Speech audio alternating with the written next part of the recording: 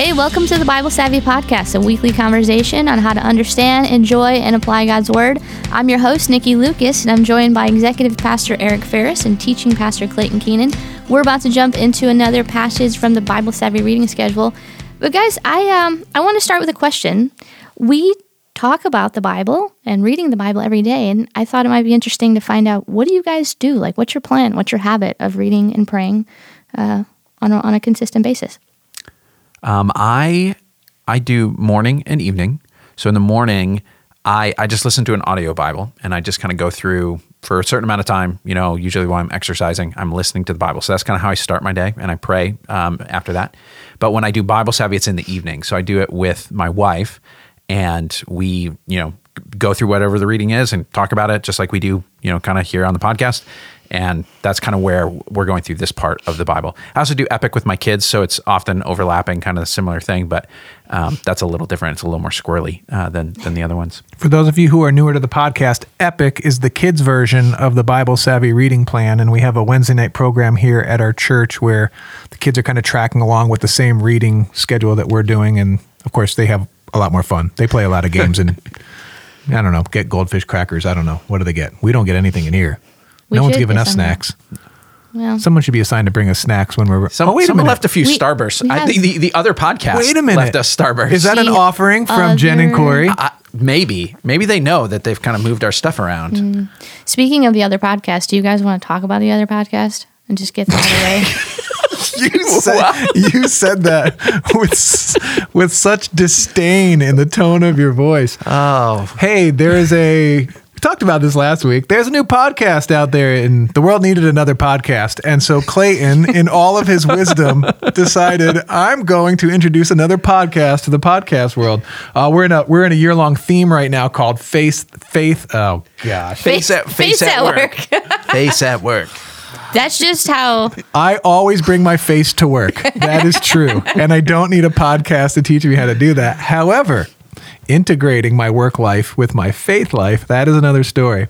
We are currently in a year-long theme at our church called Faith at Work, connecting Sunday worship to Monday work, living one life, and it's all worship. So understanding that our vocation matters to others, matters to God. So we have launched a limited run podcast called Faith at Work, hosted by two of our pastors here on staff, Corey Shoemate and Jen Kelly.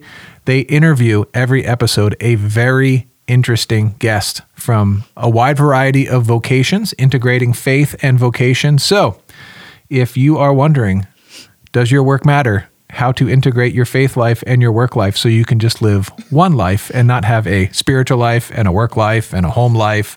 If you want to put it all together, these podcasts are they're well done. Jen and Kelly are fantastic. Jen and Corey. They are obviously much better at podcasting than I am.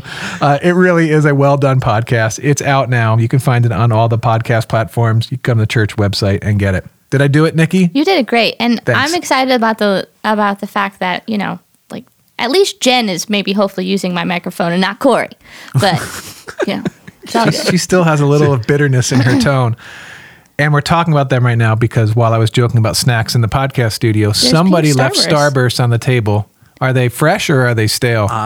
What's the difference with a Starburst? I think they're always stale. Aren't Starbursts always kind of stale?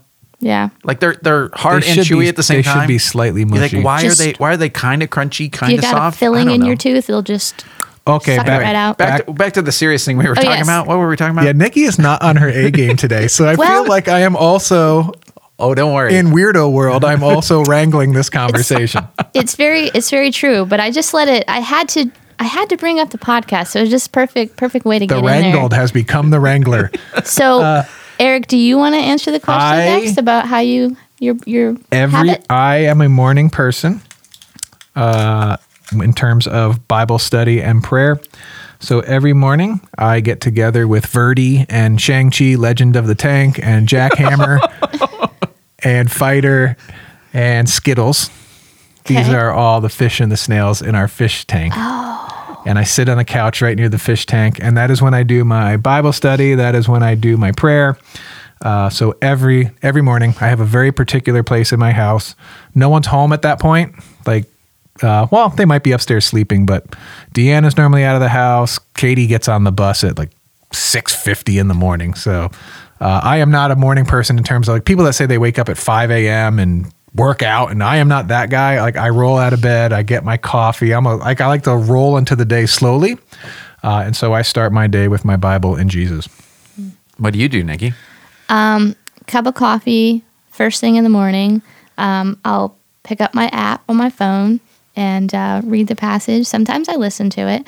If for some reason my morning is a little hectic with my puppy and all that stuff, I'll listen to it sometimes on my drive into work. But usually it's a cup of coffee in the morning with my Bible app.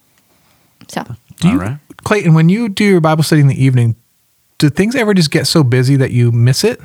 I mean, occasionally, if we're, one of us is doing something late or whatever, it might get close where we're like, this won't be a fruitful conversation because we're too tired or whatever. But that's not terribly often. I mean, once you get into a groove of things, it's easier. It feels more normal to do it. But we don't stress about that. Like if you miss a day, you just make sure you do it the next day. Like the biggest problem with missing a day is that when it's the excuse to not pick it up the next time you're supposed to do the habit. So for us, we say, you know what? We were out late and this would be, oh my gosh. This leads us to our comma tip of the week. If you fail to plan, you plan to fail. that's good. So, in terms of Bible study, having a prayer life, you got to have some kind of working plan. Don't be like me who hates working out physically. And so I never quite put my exercise in my schedule. And so I always have a reason for it to not happen. Don't be like that with your Bible study and your prayer life. Have a time, have a place, have a generally working plan. Don't beat yourself up if you miss a day or it doesn't work out perfectly. Some of us are morning people. Some of us are lunchtime people. Some of us are nighttime people. But have a plan for your Bible study and your prayer life. Have a place, have a time, have some consistency. Because if you fail to plan, you plan to fail. And this has been your comma tip of the week. All right, let's get into our passage for today. We are in the book of Proverbs. We're going to be in Proverbs chapter 11. And let me explain this because this is a little different kind of passage than the ones that we normally look at. For context here, Proverbs is a wisdom book, which means it's about practical knowledge. It's not just theoretical facts. It's saying, how do you actually live in God's world? So God made a good world. He designed it with his wisdom. And so learning wisdom is kind of learning how to live within the grain of the universe, And so most of the book of Proverbs, after about 9 chapters or so, is simply a collection of kind of pithy sayings. And they're not organized in some particular thing. It's not like they're all kind of one theme. Like here's the money chapter with a bunch of sayings about money. Here's a relationships chapter with all the relationship sayings. It's kind of random. Sometimes they're organized by who the author was because there's a few different people that got their collections of sayings or whatever. But when you read a chapter of Proverbs, you're going to... what? 2 tips? This never happens. What? Oh my gosh. This is a new moment. We're going to have a second comma tip of the week. Several years ago, I was pastoring at a church in Tennessee, and the senior pastor had the whole congregation do this. If you are interested in learning and growing in a particular area of life, let's say money, for example, you could read through the entire book of Proverbs and highlight every verse that talks about money. And then what you would have done is you would have collected a ton of wisdom in one particular area of your life. So it might be relationships or how you think about work or how you think about the kinds of things that come out of your mouth. Just pick an area of your life that you want to grow and develop in and go through Proverbs. And as you're reading, highlight the verses that apply to it. And this has been your second comma tip of the week. That was fantastic. Wow. Did not see that coming. What were you even talking about? I don't know. Proverbs. Okay. So here's where this gets challenging, okay? The fact that it is a bunch of short sayings, they're not well organized. This chapter has like 30 verses in it. So you are not going to be able to sort of like bring it all together. That means that when you read Proverbs, you are almost always going to have to pick one proverb to focus on. You can't focus on them all, and that is okay. That's always true when it comes to a passage of scripture. You can always say, I'm going to focus on this one thing, and the next time I come around, I'll learn some more from it. It's very, very clear you have to do that with Proverbs. So that's how we're going to go about this today. Rather than reading this entire chapter and just going from one thing to the next, what we've done is each of us have picked one proverb. So we've already looked ahead at this passage. So if you'd like to look ahead and kind of pick your own proverb, you can do that. Pause that now. But for us, we are going to go through 3 proverbs that we looked at, and those will be our observations, okay? And so we're gonna share each of those, and then we are gonna go through, when we do the message, we're gonna do it in a slightly different way because Proverbs is a pretty unique kind of literature. So let's start with those observations. Let's pick our 3 different proverbs. Okay, so I'll start. I chose the proverb in chapter 11, verse 17, says this: "Those who are kind benefit themselves, but the cruel bring ruin on themselves." All right. And so rather than us sharing all the things, we are going to, the way we're going to do message is for each person's observation, we're going to jump right into a message. So here's the questions we're going to ask about this. All right. When you are reading a proverb, you need to, some of it's already kind of in that kind of message format, like a short sentence kind of thing. But there's often some things to ponder, and you almost have to draw the principle out and say, what's the principle behind this proverb? And so we're going to do that. But then Proverbs are unique in that when we look at the principle, it is not something that is always true all the time. You actually have to ask the question, when does this apply and when does it not? So we're going to talk about Eric's proverb here. And so what message, what principle do you get out of that one? Yeah, so the message that I get from this proverb is that kindness and cruelty are somewhat counterintuitive. So it says, "Those who are kind benefit themselves," which is counterintuitive because you generally think kindness benefits others. If I'm kind to others, I'm not looking for my own self-interest. Kindness is about caring about the other person. But this says that those who are kind benefit themselves, which seems counterintuitive. And then the second part of the second sentence in this proverb is, "But the cruel bring ruin on themselves." Once again, counterintuitive. Normally when someone is being cruel to another person, they're doing it for self-interested reasons. And so they think, by being cruel to this person, I'm getting something out of this. This proverb completely flips that. Kindness and cruelty don't work the way we think they work. Yeah. So the question after you sort of figure out, all right, what's the principle behind the proverb, always then becomes, where does it apply? Where does it not? Let me give you an example of why this is, okay? There's a set of proverbs, very famous set of proverbs, that are back to back with each other. And they start off like this. One says, answer a fool according to his folly and he will become wise, or something like that. I don't have it right in front of me. And then the proverb right after that says, do not answer a fool in his folly or you will become just like him. And so you're like, whoa, which is it? I got a fool in front of me. Do I answer him or do I not answer him? And Proverbs responds with, well, it depends. And so in some sense, you have to become a wise enough person to know when a proverb applies and when it doesn't. And so in this case, this counterintuitive kindness and cruelty thing, we've got to ask the question, what kind of situations does this apply and which ones doesn't it? What do you guys think?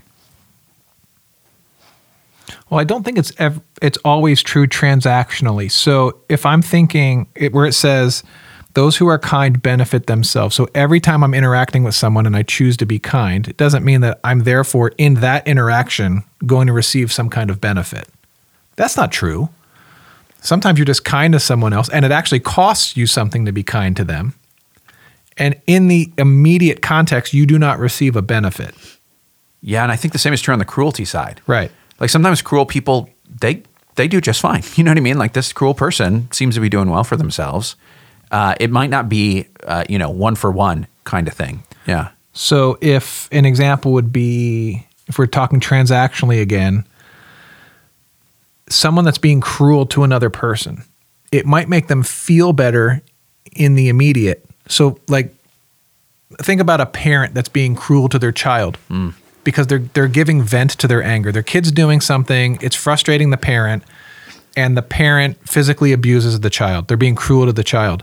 In the immediate context, the parent might actually feel better. Like they have a release of their anger. And so in the immediate, the cruelty actually benefited them. Does this make any sense? Yeah, but in the long run. Yeah. Right. That's where it tends to be more accurate. In the long run, the cruel person accumulates the sorts of things, the guilt and the shame on the inside, and then the broken relationships and the broken trust and all of those things that in the long run really cost them. Yeah. And the flip side for the kind person. Yeah. So for this proverb, I think it's not true always in the short term, but almost always true in the long run. Yeah. Yeah. Yeah, I think you can. I when you said that, I even thought of like the concept of like a bully popped into my mind, right? Like we know that there's kids all day long that are being picked on and bullied at school for no reason. They could be as kind as can be to the people around them and just going about their own way, and then all of a sudden they just have someone that comes in and does whatever they feel like they need to do, and usually those kids could be acting out in a cruel way because in some way they're receiving some sort of cruelty themselves, So it's really interesting how it doesn't work. Like, hey, I'm a kind kid, but yet my kindness does not produce other people being kind to me.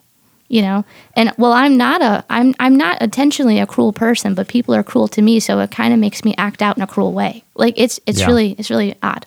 Does that make sense? I'm staring at the ceiling right now, everyone, because yes and no. I've got that pensive. So here's the thought process. Like if there's a kid in school, and by nature he's a kind person, he's kind to everybody around him, right? His kindness doesn't always produce others being kind to him. In the short run. Right, in the short run. But then there are some kids who are not cruel by nature, right? But they have cruelness done, like people are acting cruelty towards them. They're acting cruelly towards them, right? Or they're having crullers from the bakery. I mean, donuts like are great. A French cruller? And Is then, that how you say it? Mm-hmm. And then by connection, they become a cruel person because they have so much hurt. Right. And so much. It's the hurt people. Yeah. And kind people are kind to people. It's weird. Yeah. That long run thing though, it's kind of a cool thing to think about when you apply to particular situations. Like you say, like, so often we get consumed with our own thing, right? Like we get turned in on ourselves. And sometimes it's less like overt cruelty. It's just sort of like selfishness. It's just sort of indifference or that sort of thing. But the extra effort to say, I'm going to go out of my way to show kindness to my family, to the people in my home, or to the people that I work with or whatever. Like the long run, that person ends up with like the things you really want out of those things. Like you end up with the connection with your spouse or your kids or your brother or your sister that you hope for, that you say, this is kind of what makes life worth living, that I have this kind of relationship. The people you work with, like in the short run, you might end up saying, yeah, I can get the thing done or I can focus on this, but building the relationship and the trust, that's what really pays off in the long run. Like this is what makes work. And so there's really something to that because it almost seems like the less effective thing to say, I'm gonna emphasize kindness here. It's cool. It might be in the category of, I'm thinking of the verse from Hosea where it says, you sow to the wind and you reap the whirlwind. Yeah. If you are intentionally being a person of kindness, you're creating an atmosphere, you're creating a culture. So if you're kind in your home to your siblings or your spouse or your kids, you're creating a culture of kindness, and you yourself are going to benefit from that. Mm-hmm. If you do the reverse of that, if you are acting cruelly, not being kind, you're also going to create a cruel environment, and then you are going to suffer in the kind of culture that you created. So I'm right, but it still goes back to the short term, long term kind of thing. Right. Yeah.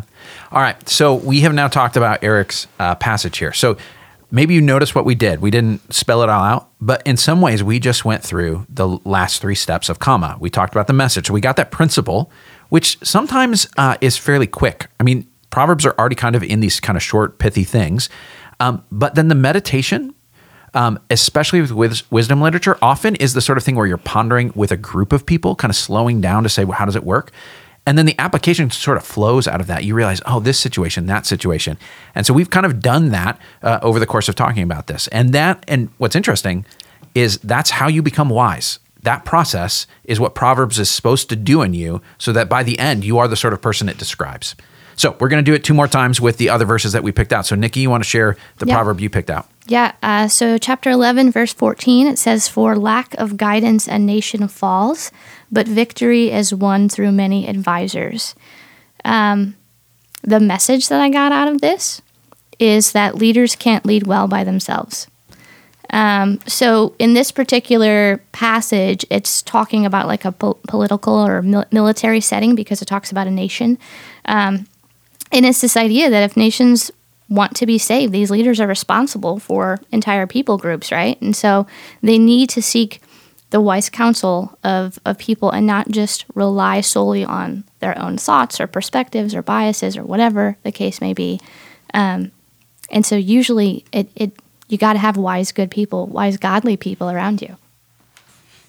Okay, so that means we've got a principle, but we need to ask the question, where does it work and where does it not work? Where does it apply and what are its limits? What do you guys think? Well, for me, obviously it applies to like our national leaders, like we know that. For me, I thought about it in connection to my job as a leader here at Christ Community Church and the team that I lead. The decisions that I make, like making sure that I'm getting the right people in on those conversations. Also thought about it working in just personal life in general, with pretty much any situation that involves making a decision. Like, why not seek the advice of wise, godly people to help you make decisions and lead well? So to me, those were 2 things that popped into my mind. I have a question and a qualifier on this proverb. My question is, how is victory won? So verse 4, it says, victory is won through many advisors. Isn't victory won just through pure brute force? Like, wow, wearing someone else out, like in a military type. Yeah, but it's it's not. I mean, that's not true. It's based on the context, I think, on the situation. I mean, it's not just, obviously, if you got a bigger army, more powerful weapens. Yeah, how'd you win the battle? I overpowered the enemy. But that also is just not true, because you've got smart generals who are saying, no, we'll approach it this way. Yeah, strategy matters, and obviously you got an army 3 times your size. No strategy is going to help you, but it might. And hopefully, you can have some good constructive. Ferris is laughing. He's some good constructive conversations. Trying to get reactions. I know beforehand. Well, I'm not just trying to get a reaction, but the question does set up my qualifier. Yeah. It does. Because a lot of people would say victory is just won through beating your opponent, right? And then you guys immediately went to strategy. Well, what if your opponent has good strategy? Pure brute force isn't going to beat good strategy necessarily. Victory is won through many advisors. Here's my qualifier. Many advisors or many good advisors? And many good advisors, good godly. But it doesn't say good advisors. It just says. Well, okay, it could be a little of both. Obviously, you'd rather have many good advisors, right? Like, it's quality. But sometimes there is value of saying, I'm going to hear a range of thoughts so that I can actually hold up good and bad ideas, or good and better ideas against each other.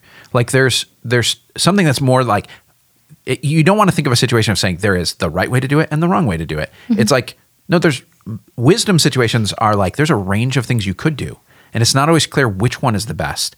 And sometimes it's in the process of the talking that you realize, oh, this idea kind of rises to the top, or compared to that, or, this person's idea asks a good question of this other idea that, you've got to work it out. And it's in even a mix of some bad ideas that you come to something better. Obviously, good ideas are better, but the bad ideas aren't valueless when you compare it to the other ones. So according to this proverb, I should have a bunch of advisors, and some of them should be smart. But, whoa, I wonder if that's picking up on the microphone. Did you hear that? Are you hungry? We are close to dinner time, and my stomach is working. Oh, man. According to this proverb, should I collect a group, like some smart people and some dumb people? No, not ideally. But you shouldn't talk to just one person, because you're not going to know if they're smart or dumb. Right. And you shouldn't just talk to people who you know are going to tell you what you want to hear. you need to talk to people who are going to give you, say some hard things possibly, and give you some good things to think about. Okay. I also think about, okay, here's a different kind of situation where it might not work, is when conventional wisdom is wrong. So if you ask a bunch of advisors and they're all like, yeah, do this, do this, do this. And that's because in general, people have been convinced that certain things work, that it turned out they don't. I mean, we all know the situations where we're like, yeah, everybody kind of just did it this way and we all never really thought about it. And so it seemed obvious to us. And then you realize, that wasn't the best way to do it. And so I think like sometimes a leader's got to say, in spite of the fact that everybody says this is the way to do it, I'm recognizing that this is actually a better idea. And sometimes that's going to buck a trend. You know what I mean? Those are the innovative type peoples. It's a risk when you do that. Mm-hmm. But I also wouldn't want to do that without having talked to people. Yeah. Well, I think it also goes back to as well, like once you've got all of that counsel, you sit and you process and you pray about it and you go, okay, well, is there any one of these decisions that would definitely go against what would please and honor God? And if it is, well, then that's not your right decision to me. Eric's smiling again. Eric's smiling. It's reminding me of the Lincoln quote. I just pulled it up here on my phone. You remember this when he's talking with his cabinet? And the quote is, 7 nays and 1 A. The A's have it. And he's saying, I'm hearing all of you right now. Wait a minute. And we're going with what I say. Repeat that again? Yeah. 7 nays, 1 A. The A's have it. So, and it was his? Yeah. Oh. Yeah, he's going with the Minority Report. He's saying everybody thinks this, but he had a cabinet. He had a group of advisors, and all of them were saying no to something. And the one person who said yes. And he was saying yes. He's like, well, I hear you, but we're going this direction. Yeah. What would be interesting, though, is if that wasn't just Lincoln saying, I'm going to do what I want. He's saying, you know what? I talked to all 7 of you. One of you had a different idea from the others, but I'm assessing that this person, they knew what they were talking about when the rest of us didn't. Like there are probably occasions where that happens, where the leader says, I thought it was going to be one way.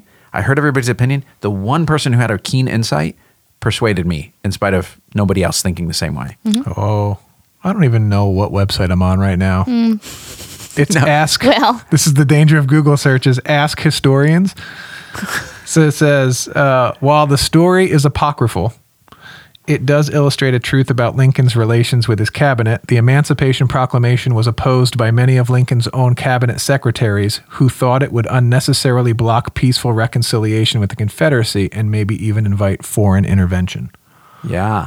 So that's one of the places where the principle it needs to be nuanced, right? Where there are certain things that are right, even if it's not popular. You know, there's you listen to the advisors, but it doesn't mean you have to go with all of them all the time. Mm-hmm. Interesting. See, look at that. Proverbs. I feel myself getting more wise right now, even as we talk. All right, let's do my proverb here. We're going to do chapter 11, verse 10, and it says this: "When the righteous prosper, the city rejoices.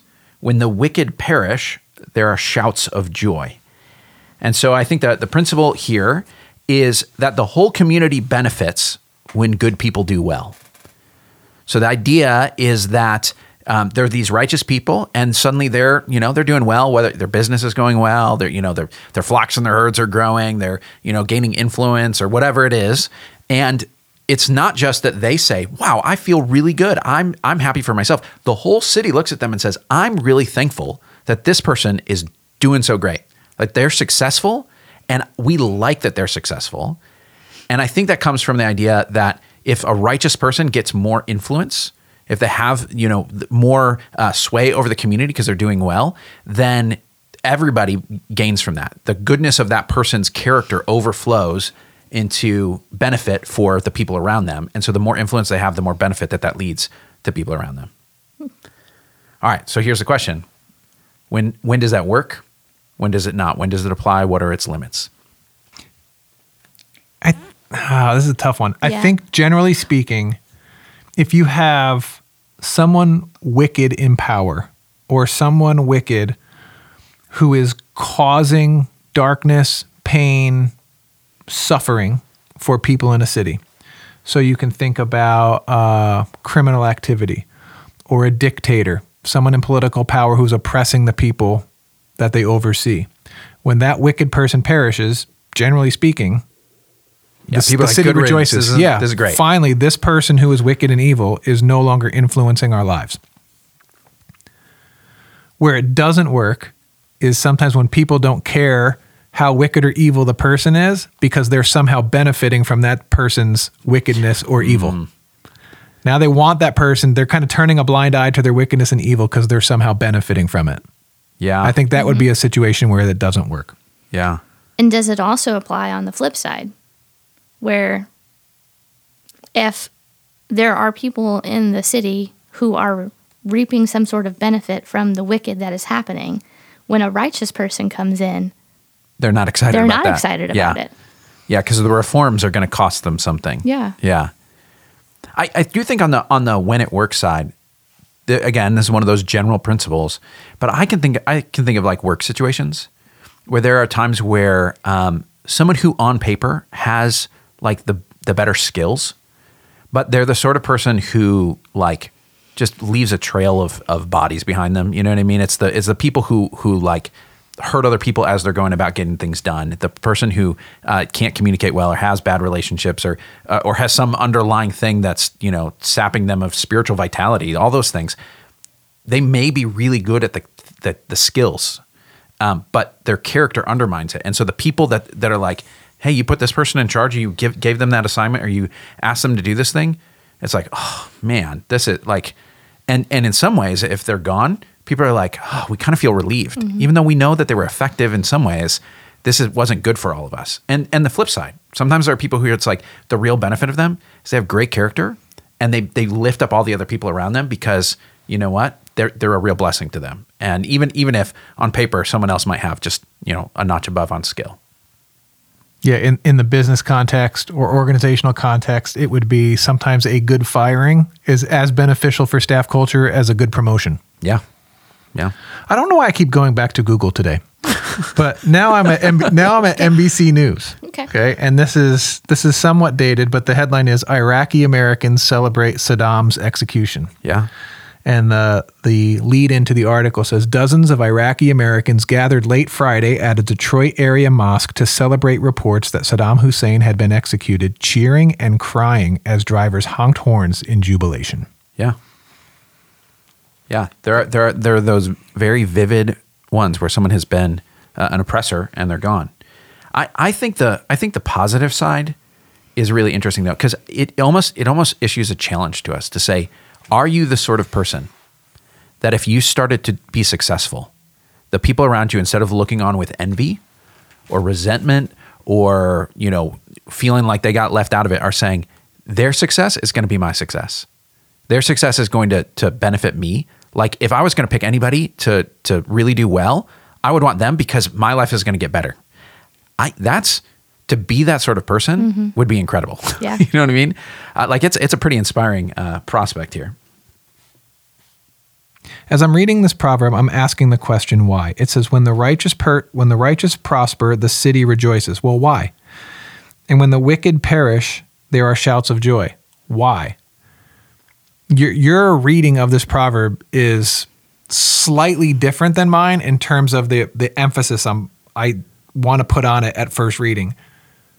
I'm reading some cause and effect into this. So I'm thinking the reason that the city is rejoicing over the righteous person prospering is they're somehow benefiting from that righteous person prospering. Exactly. Yeah. Exactly. And why they are shouting for joy when the wicked person perishes is because they have been experiencing the negative effects of that person. Yeah. Yes, exactly. Yeah, same thing.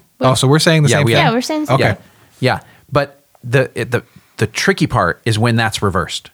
When people are saying I'm benefiting from the bad guy, that's when it doesn't work. When they're convinced I need this person because something's kicking back to me, and that's not just like a community thing. That's like within families and homes. There are like toxic systems that people never change because something works for them in that. They don't confront the bad dynamics because they say, you know what, I know how to operate in this, and if I did that, it would threaten something. I would have to give something up or change something that I do.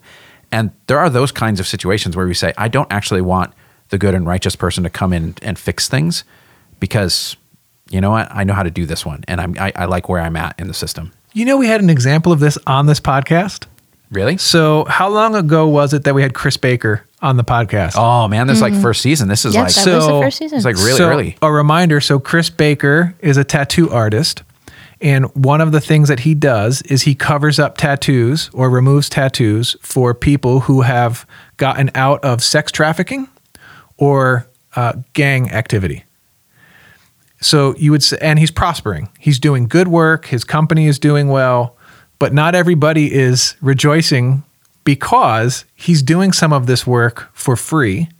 And so other tattoo parlors are losing out on the business of covering up these tattoos, which costs a lot of money to remove tattoos or cover them up. And so he is a working example of the exception to the rule. Yeah. Sometimes when the righteous are prospering, the whole city doesn't necessarily celebrate. And yet there's a whole bunch of people who are like, way to go for this guy, because they are people who are finding their lives turned around. Like it's a incredible healing process for the person who says this good man is saying he's going to take care of this tattoo that has been haunting me every day when I look in the mirror. Like they're rejoicing because this good man is prospering. So it's kind of both principles at the same time, like both the exception and the rule. And this is how Proverbs work. So all of this, okay, the reason we did these 3 examples is to show you that as we talk about this book, it is not I figured it out, I apply it really directly. It is a process of mulling over and thinking and applying. And as a result, you become a wiser person and a wiser community. Well, there you have it, friends. Thanks for listening this week. Join us next Monday for a new episode. We'll be looking at another passage from the Bible Savvy reading schedule. In the meantime, if you're not following along with the reading plan, you can check out BibleSavvy.com to download it. Also, you can subscribe and leave a review on whatever platform you're listening on. Email us your questions or suggestions at podcast@BibleSavvy.com. Lastly, tell your friends, and we'll talk to you next week. Hey!